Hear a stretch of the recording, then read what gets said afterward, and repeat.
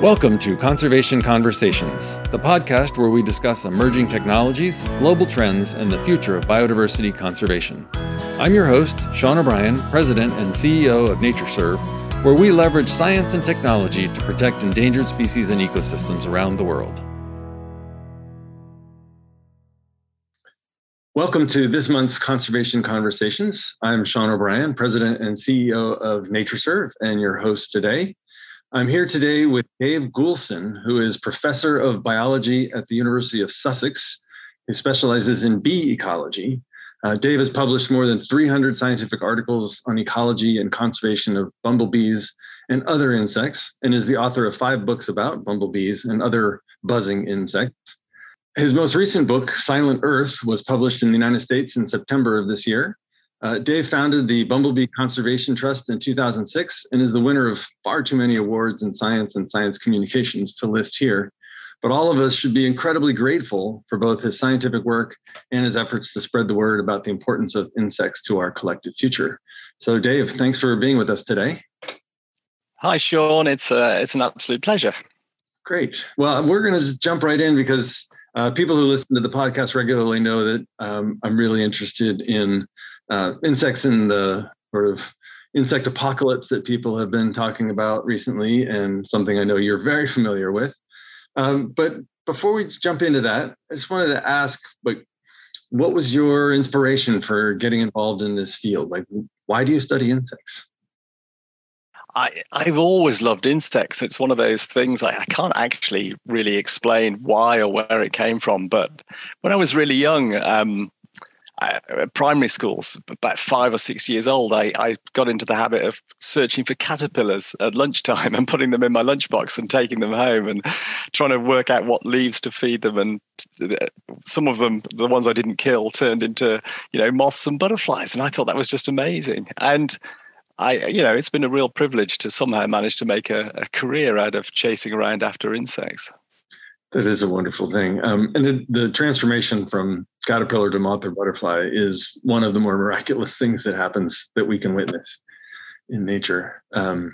So one of the things that's so great about your enthusiasm for insects and the excerpt from your book that was in The Guardian recently was the way that it is changing people's opinions. I was joking earlier with Sam, my director of communications, about her general dislike for insects. And she was saying that your enthusiasm is changing her mind. And I think that's probably something that you're looking for broadly. Is that correct?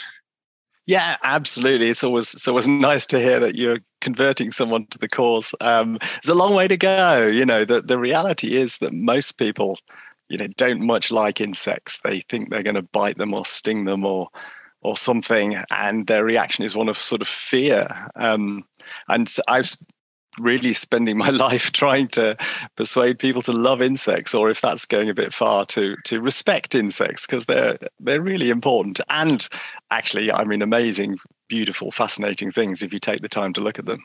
You're absolutely right. So that brings me actually to the topic of your new book, Silent Earth, Averting the Insect Apocalypse. And in the book, of course, you're going to get into this in more detail, but tell us a little bit about what the sort of the thesis, what your goal is with that book, and talk, besides insects being incredibly beautiful, and of course we are broadly aware of some of the things that insects do for us, but give us some specific examples about, why we need to worry about not just each species of insect, but the overall number of insects, which is really what we're talking about with the apocalypse, I think. Yeah, insects, people don't really appreciate how important they are. They make up the bulk of life on Earth in terms of numbers of species. We've named about 1.5 million species of animal and plants, and 1.1 million of those are insects. So they are biodiversity, and they're food for a whole raft of birds, bats, and all sorts of other creatures. But then they perform all sorts of other kind of really vital ecosystem roles, ecosystem services, they're often called. So the most famous of which is they pollinate both wildflowers and 75% of the crops we grow in the world. But they do a whole bunch of other stuff too. they're recyclers. So dead bodies, dead trees, cowpats, leaves, they all get tidied away and broken down with the help of insects. And they help to keep the soil healthy, and they distribute seeds, and they control crop pests. And basically, you name it, they're busy doing it. And much of this is, people are just oblivious. They maybe I think most people are aware that pollination is important, but that's about the only one of the things insects do that people really appreciate. When we were talking before, you mentioned some other roles that insects play in the ecosystem. So, pollination, obviously the most famous one. A lot of people have, of course, heard of dung beetles and have experienced other things that some insects do. But, thinking about not just their role as food for birds and bats, as you suggested, and other insects that then move up the food chain, there's some other key things that insects do for us that if we lost that, would be a pretty big problem for us. Honestly, because it's hard to think of actually anything that happens on land or in fresh water. It's an interesting side issue that there aren't really any insects in the sea. Their roles there are all played by crustaceans, but that's for another day, I think. But on land, they're everywhere. So there's no food web or food chain that doesn't have lots of insects in it. And this role as recyclers is it's very unglamorous, isn't it? But the second an animal dies, or within a few seconds, a fly will arrive, and not long after that, maybe a burying beetle and a whole bunch of other creatures. And in fact, it's so reliable that forensic entomologists can use this to tell when someone died from the composition of and age of the insects that are feeding on the corpse. Pretty gruesome stuff. But yeah, it might not be glamorous, but it's really important. Otherwise, there'd be stinking corpses lying around the place, apart from many other things. It is amazing. I was recently in a tropical forest and saw I think it was actually a chimpanzee. It went to the bathroom right in front of us. There was no bathroom nearby, so it just pooped right there. And it then went away, and I went over to check out what he left behind. And it had not been more than 10 or 15 seconds, and there was already a dozen flies on the feces. It was amazing to see how quickly they had gotten there. And I didn't see them come in. They just suddenly appeared. It's remarkable that they must be flying around the forest at all times, waiting for that smell. It's a slightly disgusting anecdote, but I had a similar experience. Years and years ago, I cycled across the Sahara, and it's a pretty bleak place, as you might guess. There's just miles and miles of nothing. But anyway, obviously no toilets, so you do what you have to do. And even there, within seconds, a fly will appear, or half a dozen flies will appear, as they're just materializing out of thin air. Yeah. And what do they do? I might have been the first human along there for weeks, but somehow there's flies waiting. They're extraordinarily resilient little creatures in many ways. At least some of them are. Yeah, that's amazing. So you specifically do a lot of work with bumblebees and some of what we might call the charismatic insects. But of course, those aren't the only important ones, as we've just been talking about with flies, which are most people's not favorite example of an insect. But I'm interested in sort of using them as a tool to promote conservation in general. And is that sort of one of the things that you're thinking about with the Bumblebee Trust? Yeah, it's much easier to get people engaged with caring for bumblebees or butterflies. After that, you start to struggle, maybe dragonflies and one or two other of the more charismatic groups. But the vast majority of insects, are a harder sell. So bees are a really good way. And I use them in two ways. One is a kind of a foot in the door to the conversation about how insects are important. People are aware of pollination, but then you can say, well, hang on, it isn't just pollination, and it's not just bees. There are lots of other insects doing important stuff. Of course, as well, in a practical sense, if you're conserving bees and butterflies, you're looking after the habitats that they live in, then you'll probably conserve most of the other creatures as well. So you in there, you're kind of using them like an umbrella species.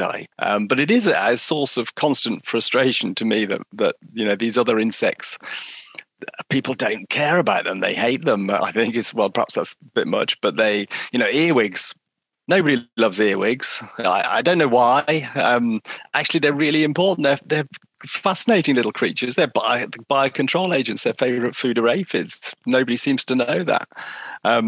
They have this really interesting life cycle where they show parental care. The mum makes a little nest and she lays her eggs and she looks after her offspring. She guards them. She feeds them until they're about half grown, and then she shoos them out of the nest. At which point, if they don't leave, she eats them. So she's not the perfect mother, but but they have this whole life cycle. It's going on and all around us in our backyards.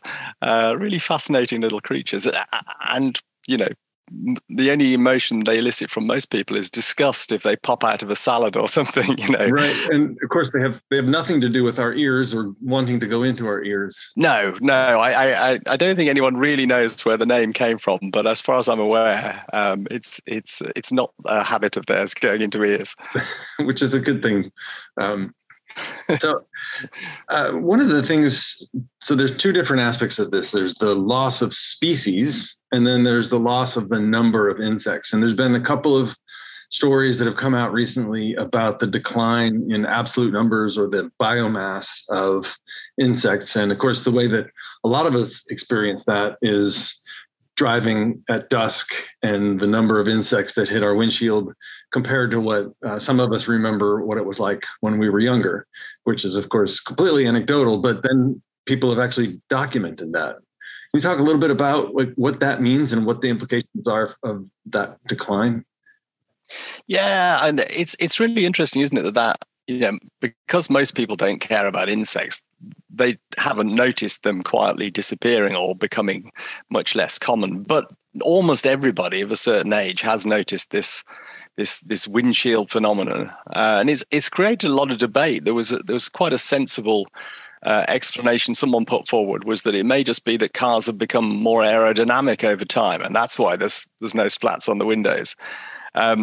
But actually, to try and see if that was the case, there was an experiment recently done in Kent in the UK where they recruited people with old-fashioned vintage cars to take part. And no matter how unaerodynamic the car, there's still no insect splats. So it does seem to be there really are a lot fewer insects. And obviously, that should be a major cause for concern. And we do have much better data as well. It's very patchy, and one of the problems if you're an insect scientist is there are so many of them and so few people counting them. We only really have long-term data for a tiny proportion of the world's insects. Again, it tends to be the charismatic species. So, butterflies are relatively well monitored, and we have really good data in Europe showing that they're in decline and have been for decades.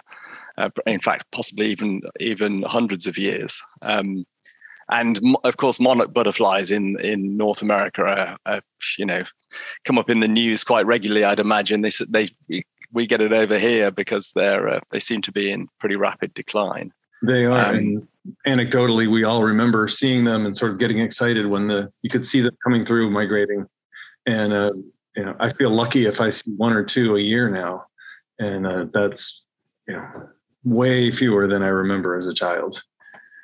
So it is that one is one that people do notice because, again, a beautiful creature that seems relatively benign, and so people like it. Not unlike a lot of bumblebees.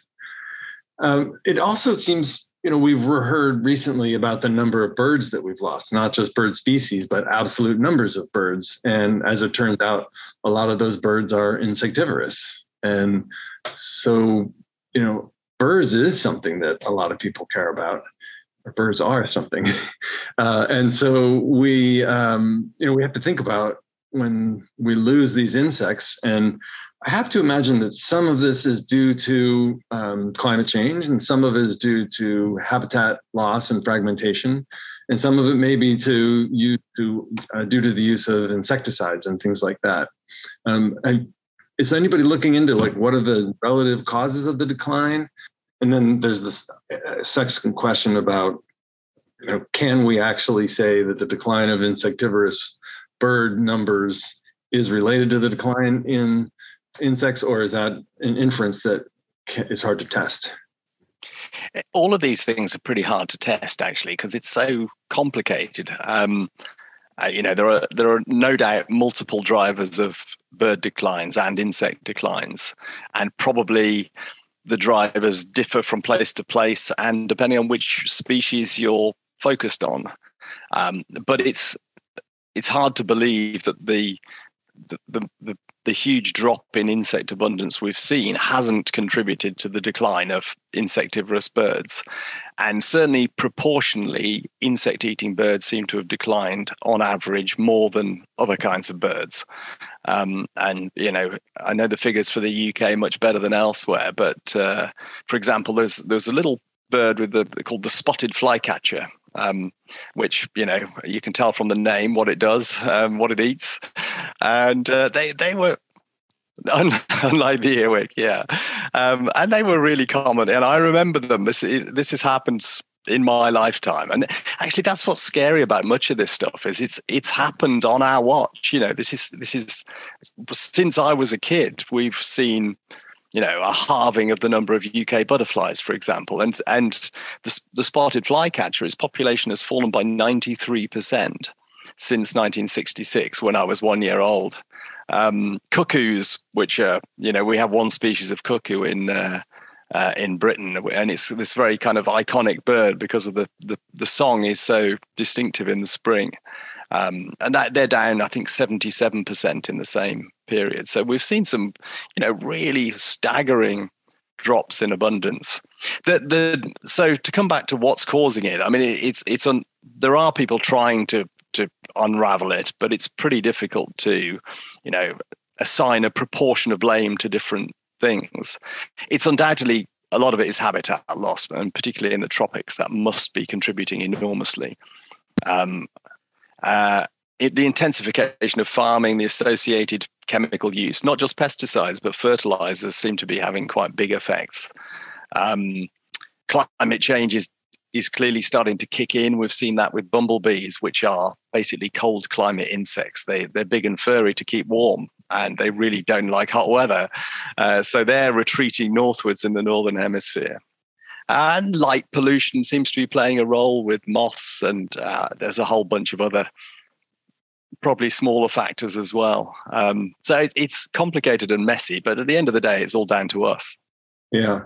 So listening to you talk, it's easy to imagine why you've made a bit of a transition from strict academic work into a slightly advocacy sort of a role. And I just wanted to hear a little bit about that journey and what that has meant for you, sort of on a professional level, but also on a personal level to make that transition, and the opportunity that other scientists may have to make that transition. Yeah, it's been an interesting journey, really, and not one I ever planned or, when I started as an academic, I was really more interested in insect behavior. I was just fascinated by insects, and I spent years studying how bumblebees choose which flowers they're going to visit. I could talk about that for hours, but it's a bit off topic today. But I eventually it dawned on me that these creatures I was studying, that there was a lot of evidence that there used to be many more species in the area where I was working in the southern south of the UK than I was seeing. There was a book written in 1975 which talked about things like the shrill carder and the short-haired bumblebee and the moss carder, species you don't have in North America, but I couldn't find them anywhere. And I thought, well, so hang on a minute, I can still find some bumblebees, but the species richness seems to have halved since this book was written. So I started I kind of became intrigued as to why some species were declining more than others, and trying to understand what was causing that. And so that my research kind of shifted focus and became more applied, trying to understand the declines, and also experimenting with, what could we do? What kinds of flowers should we be encouraging if we wanted these bees to come back, and this kind of thing. But we published dozens and dozens of papers on this. And eventually I started to get a bit frustrated because nobody was reading those papers. There was no, apart from perhaps a few other academics interested in the same subject, nobody was doing anything with it. You can publish as many papers as you like. There won't be one more bumblebee as a result of it. And there doesn't seem to be, there's a bit of a disconnect. Governments fund research, but then they don't bother to see what it found. There's no clear mechanism for taking academic research and conveying it in a simple sort of form to politicians or nature reserve wardens or anyone else, farmers, gardeners, the people that could actually do something. So I sort of slowly mutated into a kind of, I suppose, an activist, if you like. I started this charity, the Bumblebee Conservation Trust, 15 years ago now, which has gone really well and is creating habitat and campaigning and doing lots of great things. And there are undoubtedly more bumblebees in the UK because we started that than if we hadn't bothered, which is great. Fantastic. But even then, it felt a bit like it was a very small kind of group of people that joined the trust and were doing something for bumblebees. And I kind of thought, well, we somehow need to get to everybody else. We're trapped in a kind of bubble of like-minded environmentalists who really care about insect declines and the state of the planet. But most people don't seem to care. And I guess that's why I sort of also then moved on to trying to communicate with a bigger audience, writing books and popular articles, magazine, giving public talks and all these kind of things to try to kind of break out of that bubble. But I often feel I haven't actually succeeded, that still most of the people that buy the books are probably ones who already cared. It's the ones that don't that I somehow need to get to. And that's tricky.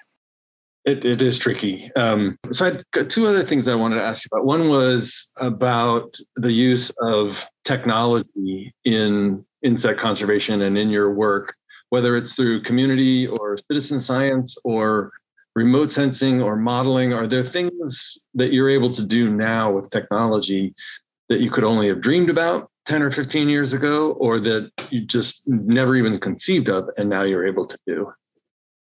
Yeah, I mean, obviously technology is advancing at a prodigious rate, and that has all sorts of spin-off benefits for researchers like me. So within my kind of research career, people have developed a kind of radar system for tracking bee movements, which has revealed all sorts of really cool stuff about how far they go from their nests and this kind of thing. You can fit little RFID tags onto bees and have a sensor on their nests, so you know how often they go foraging and how long they stay out for and how much food they bring back and all sorts of cool stuff like that. Amazing. So it's definitely helped us study these insects. I think in the near future there'll be some really cool developments. So, for example, there's a lot of people trying to develop automated identification so that you could, in theory, point a camera at a patch of flowers, say, and it would automatically identify and count every insect visitor. And if you did that, and if it were possible, that would mean we could gather much more data on population trends of insects on a scale that at the moment we just can't imagine, because there's just not that many people able to do the counting. So this, it will no doubt advance, and new things will come along that will help us, I'm sure. Yeah, it's really exciting. And of course, all of these things, whether it's different ways to find and identify and count the insects, and just sort of tracking them and knowing what the threats are to them, is a big part of what NatureServe and the NatureServe network is all about, because we're paying attention not just to mammals or birds, but to insects and freshwater mussels and to other taxa that aren't always the ones that get the news. And so we're really excited that you're working in this field as well. And thinking about that in terms of what you've done so far, you've got a lot of career in front of you. And I'm just curious, we talked a little bit about your just sort of how you always were interested in insects and were collecting them from a young age. And at some point in the future, many years in the future, when you're looking back, what would you like to be able to say was your legacy of the thing that you've achieved through your career? That's a tricky one, isn't it? I know one of your previous guests said that if they could save one species, then that they would think their job was done. And I mean, wouldn't that be a thing to be able to say? But I mean, this sounds absolutely absurd, but basically, probably like you and many other people who work in this area, I'm trying to save the planet. And, obviously that's ridiculously grandiose and I can't on my own. But, that's what we need to do. That's why I do what I do. We are, and it really can't be overemphasized. We are in this massive environmental crisis. Climate change is getting a lot of attention.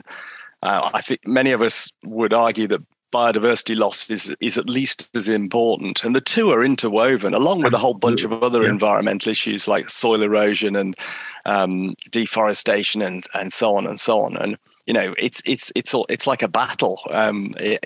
Time is running out, and so. I mean, I guess saving the planet might be a ridiculous ambition. Making it less bad than it will otherwise be. If I could honestly say at the end of my career, I've made it a little less bad, then I'd be pretty happy. And if you're doing that, and I'm doing that, and everybody at NatureServe and in the network and many other conservation organizations are doing it incrementally, we can actually make that difference. Which reminds me of the rivets on the plane analogy that Paul Ehrlich came up with, where there's thousands of rivets on a plane and you can take a bunch of them out. But at some point, you take out a critical one or a critical couple and everything falls apart. And in some ways, it feels like that's where we are with the planet, whether it's insects or other species, climate change, and there's all these little things happening all over. And at what point do we cross a line where climate chaos and the insect apocalypse and the decline of birds and all these things get us to the point where you're trying to keep us from getting to? Yeah, I mean, it is potentially terrifying, isn't it? And it is easy to get depressed about all of this stuff. But actually, to be positive, I mean, the final quarter of Silent Earth is basically what can we do? And the good news is that people can get involved. A lot of environmental issues like tropical deforestation or climate change or whatever, people do feel quite helpless because your individual actions seem kind of, inconsequential. But with insects, because they live all around us, and they can recover really, most haven't gone extinct yet. And given some habitat, their numbers can increase really quickly, unlike tigers or orangutans or whatever. And people can do things in their own backyard and see a difference, within weeks, even days. Plant the right flowers, plant some native wildflowers, some bee-friendly flowers, and the insects will come. Build it and they will come, as Kevin Costner once said in a terrible movie. But it's true. And so, if enough people did that and got involved, then it really would make a difference. And that is actually a really great positive note to end on. And you're right. Little changes, little behavior modifications, a little bit of work that we all do in our own backyards can make a positive difference. And that's an important message to remember. And everyone should read Silent Earth so that they can learn a little bit more about that, and support the Bumblebee Conservation Trust, of course, and work on conserving bumblebees and other insects in other places besides the UK, of course. So, Dave, thanks for joining us today, and thanks for all the work that you're doing to help prevent the collapse that we were just talking about, and also giving us really positive, optimistic way to think about everything that individuals can do. So, thanks again. No, it's been a pleasure, and the work you guys do is absolutely vital. So, keep going. Awesome. Thanks very much. This has been Conservation Conversations. I'm Sean O'Brien, your host, the president and CEO of NatureServe, and we look forward to talking with you again next month.